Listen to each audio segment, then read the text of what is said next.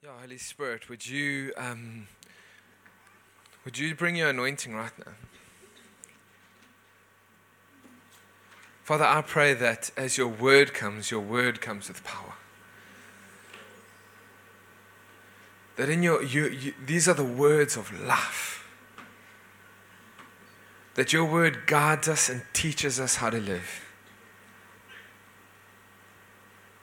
That your word shows us who you are. That your word teaches us about you. And so I pray, Father, that we would submit and yield our hearts to what it is that your word says. That there is a truth, there is an objective truth, and it's your words, the words of life. In your wonderful name, Jesus. Amen. Amen. Thank you for having me. I'm super excited to be here. I actually, just in case anyone tells you differently, I initiated to be here. Actually, I was going on leave and I contacted Monet and I was like, Monet, I'm going on leave and I'm going past Mossel Bay. Can I be at the church either on my way there or on the way back? Because last time we were here, we loved being here. We loved being with you. We were in the morning and the evening, and we really do God has put this congregation in our hearts and we love to be here. And so I'm excited. It's my kids' first time in Mossel Bay. They think this is the coolest place on the planet.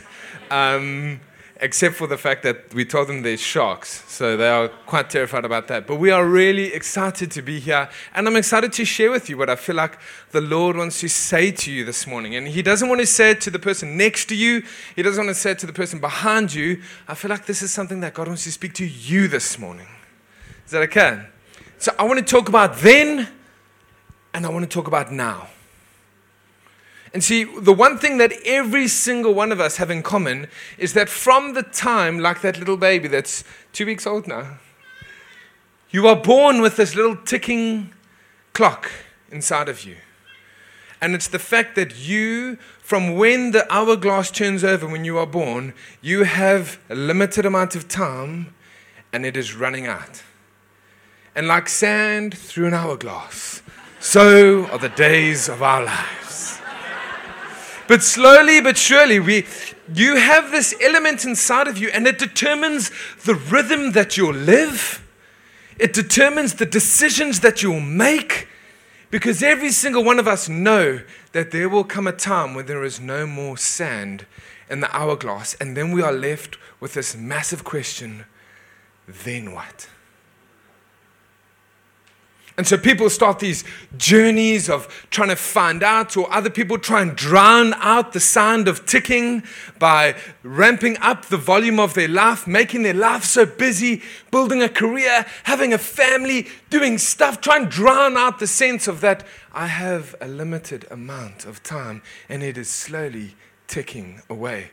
And the older you get, the louder the ticking becomes. And the more circumstances you go through, and it just starts to tick. Do you know that I've even watched as things have started to happen in the Middle East? Do you know what's happened? The clock inside of people has started getting louder. People have become anxious because they don't know what this means. They don't know what's going on, but something inside of me knows that this could mean that I'm running out of time, and what does this mean for my life, and what is happening, and it's Israel, and it's war, and there's war there, and there's calamity here, and there's tragedy, and the clicking inside of us gets louder. And the one thing is, it can drive you insane, or it can drive you to look for any other way to drown it out. Or there is actually a timer that's running out, or a countdown to the beginning of the rest of your life. You see, for the believer, it's the countdown to eternity. It's the countdown to the beginning of being with Him, and the thing that we live for forever is coming closer. But if you don't know Jesus, and if the ticking causes anxiety, I'd love us to see that He put that clock inside of you because He desperately wants to spend eternity in relationship with you. He did it like that from the beginning of creation, and that is His plan in through the rest of eternity, that you would be with Him, that He would live with His people, and we would be together. Do you know that? Is that okay? Intro. And so for me, it's always looked like this. Growing up, I've grown up a Christian. I wasn't one, but I grew up like one for a while. But I've had this upbringing of being in the church. You met my dad, who they're incredible. They planted a church super young. I've always been a pastor's kid. And to be honest, the biggest struggle that I had whenever I've thought of being a Christian is I've always battled with the fact that heaven sounds really boring. Now, I'm being honest with you. I'm not like a Francois who loves to sing and worship and heal. That's not, like, I sing because that's how we worship. Like, I love listening to rock music, but I don't sing along with it. I'm like, the thought of heaven being all of us just lost in song before the throne is boring for me. I'm like, I want to do stuff. Like, the streets will be laid with gold. I don't care about the streets. Like, to be honest, I don't even like gold. I don't even have a gold ring. I have a rubber silicone ring so that I can do stuff. Like, the idea that there's no currency, like, that stuff's not inspiring for me. Heaven will be like, we'll all be wearing white robes and just a sea of people singing songs for the rest of eternity. I'm like, well, so are you telling me that the best part of eternity is on earth? Because I enjoy this more than that, if I'm honest. I'm being too honest, huh? There's no other Christian that thinks like this at all. Monet agrees. Thank you, Lord. And do you know what we do? We don't understand it, and we don't like it, but it's in the Bible somehow. That there is this eternity, and that there's this worship, and and because we get framed it in a certain way, and nobody can actually tell you what it's like, we just ignore it. And instead of it being this great prize that the believer lives for and makes the decisions Monday, Tuesday, Wednesday, Thursday, Friday, Saturday, Sunday, based on what eternity is going to be like, we try and find something else to live for now because we don't quite understand that thing then. And if it is what they say it's like, it's pretty boring. I'm honest. I don't want that for eternity. Like, Lord, if it's like that, at least I'll be able to sing in key. Like, I'm stoked. And I would love to show us that Jesus came to teach us what the kingdom of heaven is like. That while he was with us, he came and said, the kingdom is near, the kingdom is now, the kingdom is coming, the kingdom is like this, the kingdom is like this. He literally came saying, this is what it's like. And we're like, oh yeah, choirs. And he didn't say, the kingdom is like, be exalted in the key of C for eternity. There is worship.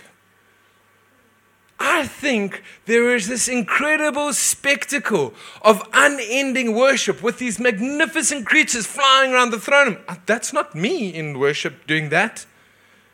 He's got angels, he's got creatures that worship him and will worship him into eternity. It's this incredible spectacle. But what God has called us to do is so much more than be in the choir.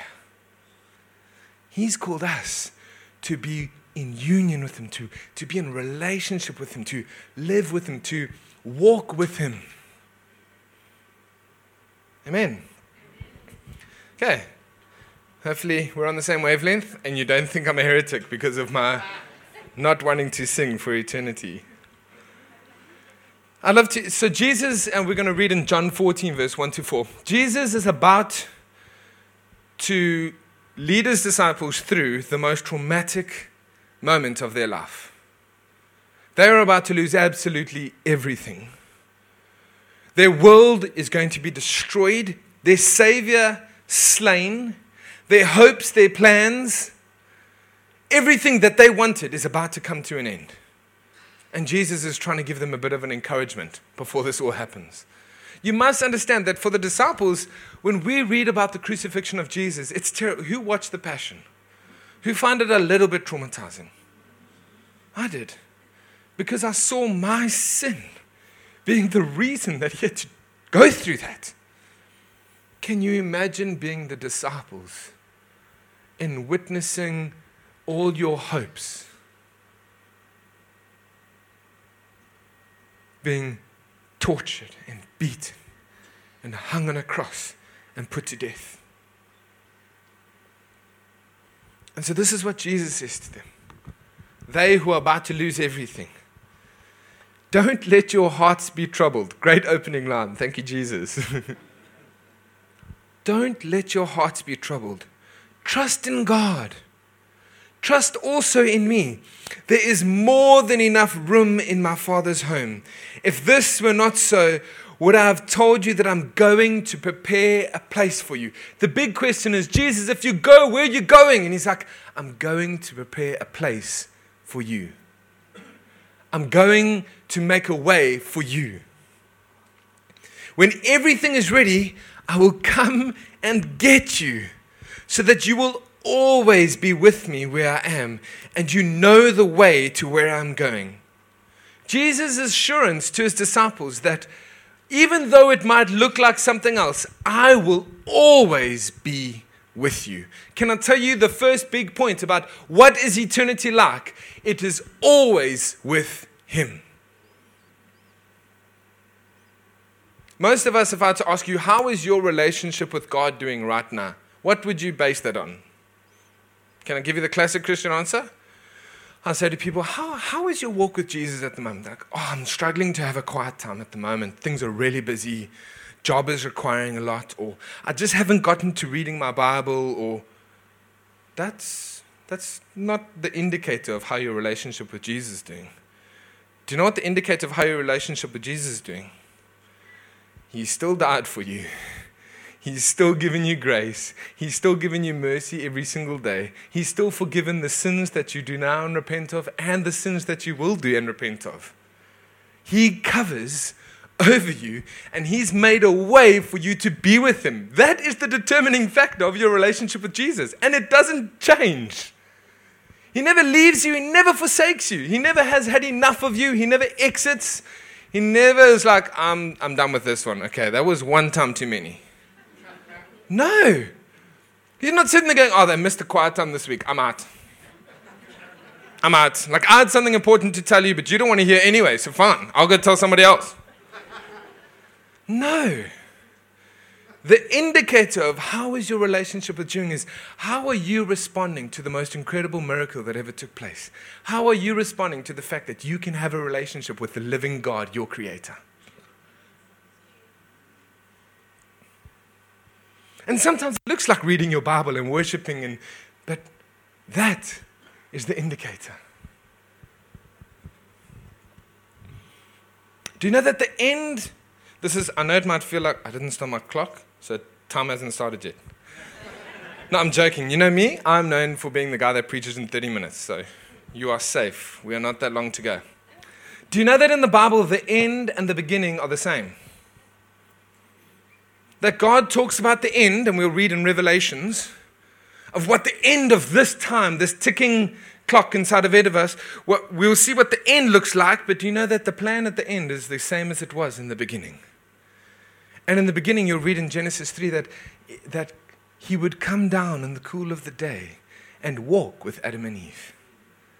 He would spend time with them in the garden. His dwelling place was with his people. Do you know that eternity looks the same?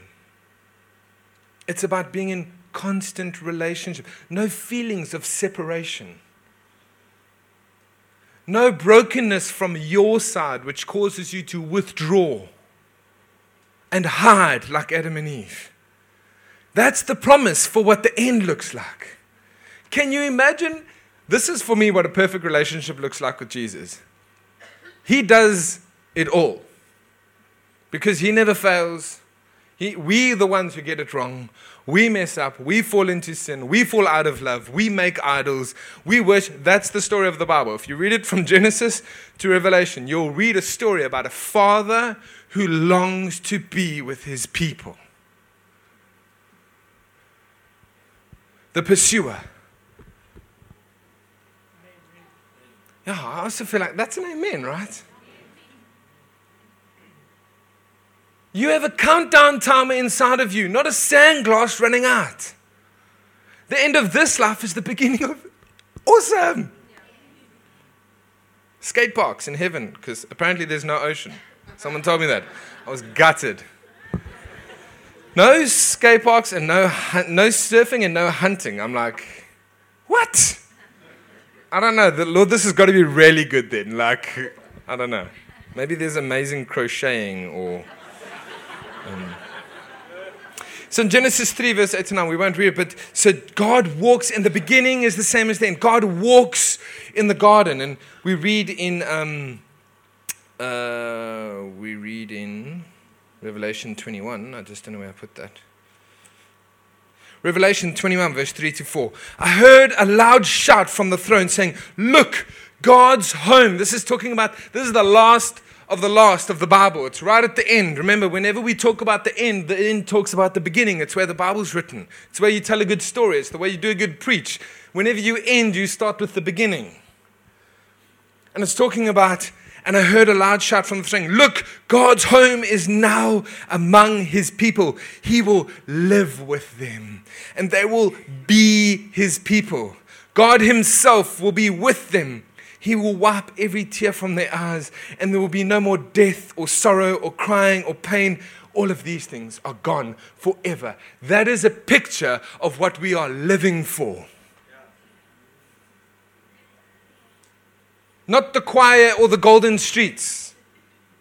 Honestly, I've heard so many preachers about heaven where people try and make what heaven is like to be the incentive. No, the incentive is God himself is there and we get to be with him. Do you have someone like that in your life? Hopefully your spouse. If not, that's okay. There's that person that you love spending time with them. It doesn't matter if you haven't seen each other for 6 months. When you see that person, when you think of seeing that person, you just know when we're together, it's going to be fun. I'm going to enjoy them. I long to listen to what they have to say. I want to be with them. There's this excitement to be with that person. That's what it's like. That's what eternity is like. We get to be with him and know him fully. We won't hide stuff from him. That we won't hide our shame and our sin and the things that we know hurt him.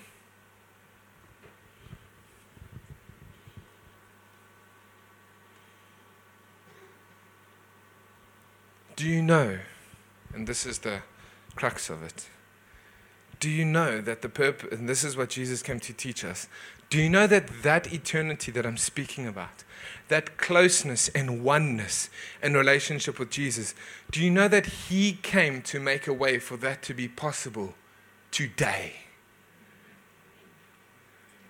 That you don't even have to wait for then. In terms of relationship, the kingdom now theology is warped. In terms of people are like, you have full access to everything of the kingdom now. No, you don't. There are some things reserved for just then. But the most incredible parts we have access to right now. Relationship with our King. Relationship with our dad that we've been estranged from because of our sin. Thank you, Sam. Sure, one person. That's amazing. Jared, give me more, bro. You're hosting me. Jared came this morning to be a cheerleader for me. I appreciate it. Do you know that in Christianity, we can get so tied up with wanting to become perfect Christians because our model is when we get to heaven, we'll be perfect. So we've got to try and make ourselves as perfect as possible now so that when we get to heaven, we fit in. So let me give you an example. Somebody walks in, they visit church. It's incredible. They give their life to Jesus. Like, that's amazing. And they go outside and light up a joint. They're like, oh, that was amazing. Thank you, Jesus. And we're like, okay, cool, we've got to fix that right now. Like, okay. And then we find out he's living with his girlfriend, and we find out that there's a whole lot of, and we automatically go and like, okay, cool, that's amazing that you accepted Jesus. Now we need to fix all the stuff in your life. Because you want to be one of those holy people with white garments in heaven singing holy, holy, holy, and actually I've got stuff in my life that I'm ashamed of and I'm going to try and fix it in you. We try and fix it in them because we know we can't get it right in us. That's the Pharisee. That is what happens. And so we make them jump through hoops and we try and produce Christians that look like those people in heaven that are going, holy. But let me tell you what the kingdom of heaven is like. Jesus says it like this. Matthew 13, verse 31. The kingdom of heaven is like a mustard seed.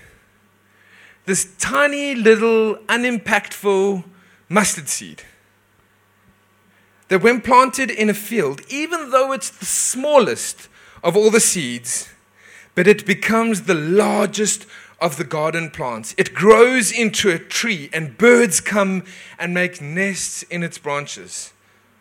Do you know what Jesus is illustrating with this point? The kingdom of heaven is like this little mustard seed that when you put it inside someone's life, does he say the kingdom of heaven is like this? You put a mustard seed and then you plow the soil and you rip out all the weeds and you put boundaries in place and you make this amazing place for a tree to grow. No. Kingdom of heaven is like this. When this little mustard seed takes root in someone's life, the biggest tree possible starts to grow. And as it starts to grow, it makes room for itself. You see, the kingdom of heaven is not rip out the bad stuff. The kingdom of heaven displaces the bad stuff. It means my desire for him overrules my desire for my physical addiction. My desire to be close to him is stronger than my desire to satisfy my needs. It means the kingdom of heaven, when that future reality, when we understand it, it becomes such a big deal in my life that I start to get rid of the things in my life because I want that more than anything else. That's what the kingdom of heaven is like. Let's look at another example that Jesus does about this. He says in Mark 4, verse 26, Jesus said, the kingdom of God is like a farmer who scatters seed on the ground. Night and day, while he's asleep or awake, the seed sprouts and grows, but he does not understand how it happens. This is quite a key note for all of us. He does not understand. He is not making it grow. He leaves it in the soil to grow. The earth produces the crop on its own. First, a leaf of blade pushes through. Then the heads of wheat are formed, and finally the grain ripens. As soon as the grain is ready, the farmer comes and harvests it with a sickle, for the harvest time has come. So often we can want to, this little seed has taken root, and we want the harvest already. It's like it's harvest time. Like, let's plow. If you plow the land where you've put the seeds in, you just rip all the seeds out. But instead, when the kingdom of God takes root in somebody's life, it starts to look like something. The kingdom of God in your life should start to look like something. And when you're a new believer, it's just a leaf that pushes through. It's just this desire to be where God is. It's just this desire to not sin. It's just this. And then it starts to grow. And as it starts to grow, this desire turns into something else. And eventually, actually, it starts to produce a harvest. And you develop into somebody that is not just a little seed that's showing potential, but actually you start to have a harvest in your life of godly character and holiness. And you start to look like him because he's the one that you're looking at all the time. Is it landing? Are we on the same page? Is this not the most exciting thing you've ever heard? Just checking.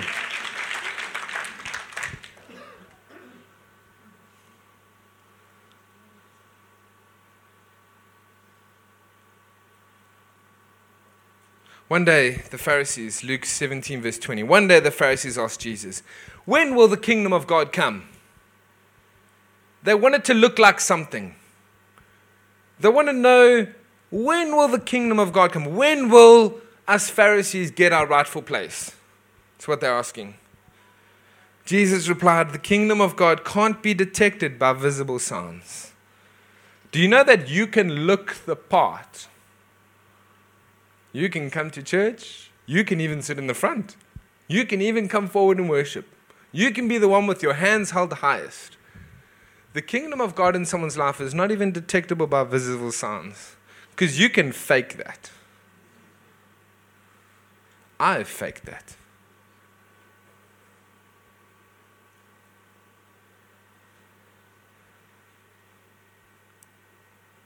Holy Spirit, I just want to ask right now.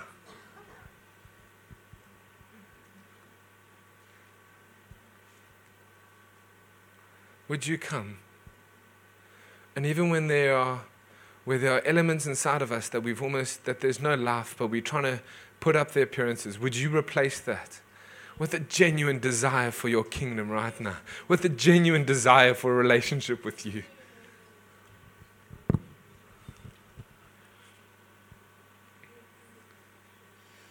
You won't be able to say, here it is, or it's over there. For the kingdom of God is already among you. Why? Because the king is in the building.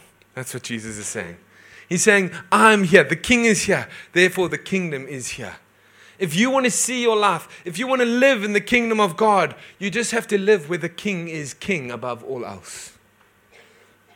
In your life, is he the Lord of Lords? You know, we have career, job, family, capacity. I've honestly realized that is a new Western idol. Personal capacity. We sacrifice stuff on the altar of personal capacity. And don't get me wrong, I do believe that you have personal capacity, but I feel like it's become a thing for people. Was he the Lord of all of those things? Matthew 10, verse 78. As you go, proclaim this message. The kingdom of heaven has come near. Do you know what a sign, not a visible sign, do you know what a sign of the kingdom of heaven being present is? The power of God. The power for the miraculous. The kingdom of heaven is near. Heal the sick, raise the dead, cleanse those who have leprosy, drive out demons. Freely you have received, freely give. The kingdom comes by power. How do you overcome sinful desire? You can't. You cannot willpower your way into being a good Christian. You cannot willpower your way into the kingdom. It requires a supernatural miracle from God. It requires an incredible gift of the Holy Spirit who comes inside of us and He sanctifies us. It's a work of the Holy Spirit. He makes us more like Him. How incredible is that? He died for you, He saved you, He gives you His Spirit, and He makes you like Him. Okay, I'm very excited. It's just me, but we'll have to tell a joke or something.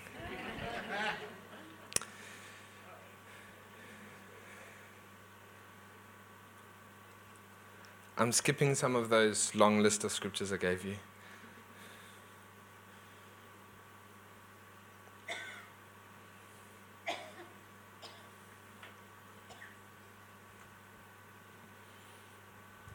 Do you know that with every false teaching, it is a counterfeit of the real? And so there is a false teaching, which is the kingdom now theology, that we have all access to everything of the kingdom now.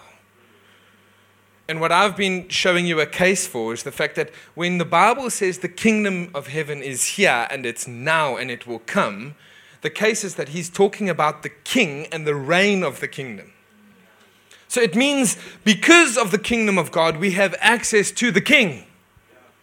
And the king does heal, and the king does provide, and the king does do the miraculous. But it's not that I am now a vessel of the kingdom and it's my job to hand out the treasures of the kingdom. That's not how it works. Okay?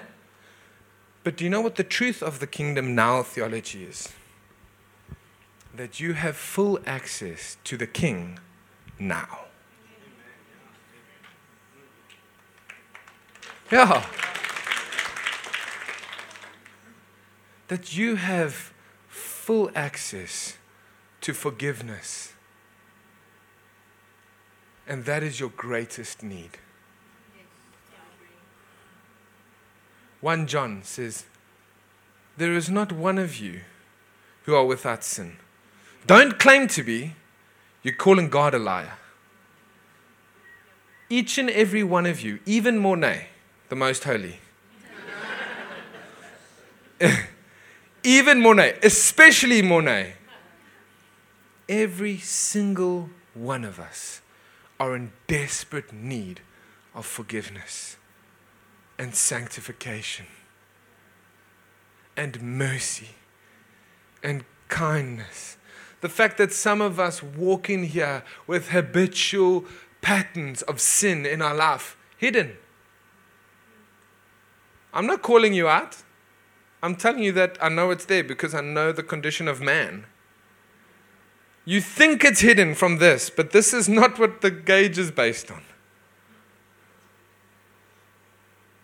We are all in desperate need of the most important aspect of the kingdom now, which is forgiveness for our sin. Reestablishing relationship with the King, helping us to reprioritize our lives, helping us to live in a way that then is more important than now. That you won't try and drown out the sound of the ticking clock with jobs and stuff and family and distraction, and you try and play music to the rhythm just so that it dulls out a little bit. Everybody's running out of time. The Middle East is just a sign. It's a reminder that Jesus said, I'm coming back for you. I'm going to prepare a place, and then I'm coming back for you. If you know Jesus, I hope that stirs something inside of you. If you don't know Jesus, I appeal to you this morning. Stop drowning out the clock. Stop trying to hide it and distract it and put the noise away. It's put there for a purpose, and it's to bring you to the King. When you get to Him, He takes the batteries out. You get to Him and you realize it's not a clock counting down towards the end. It's counting down towards the beginning. I'm going to land.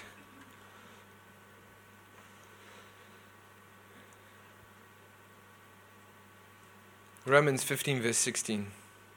I am a special messenger from Christ Jesus to you Gentiles, to you who are not born in Israel as Jews, i.e., to every single one of you sitting in this room.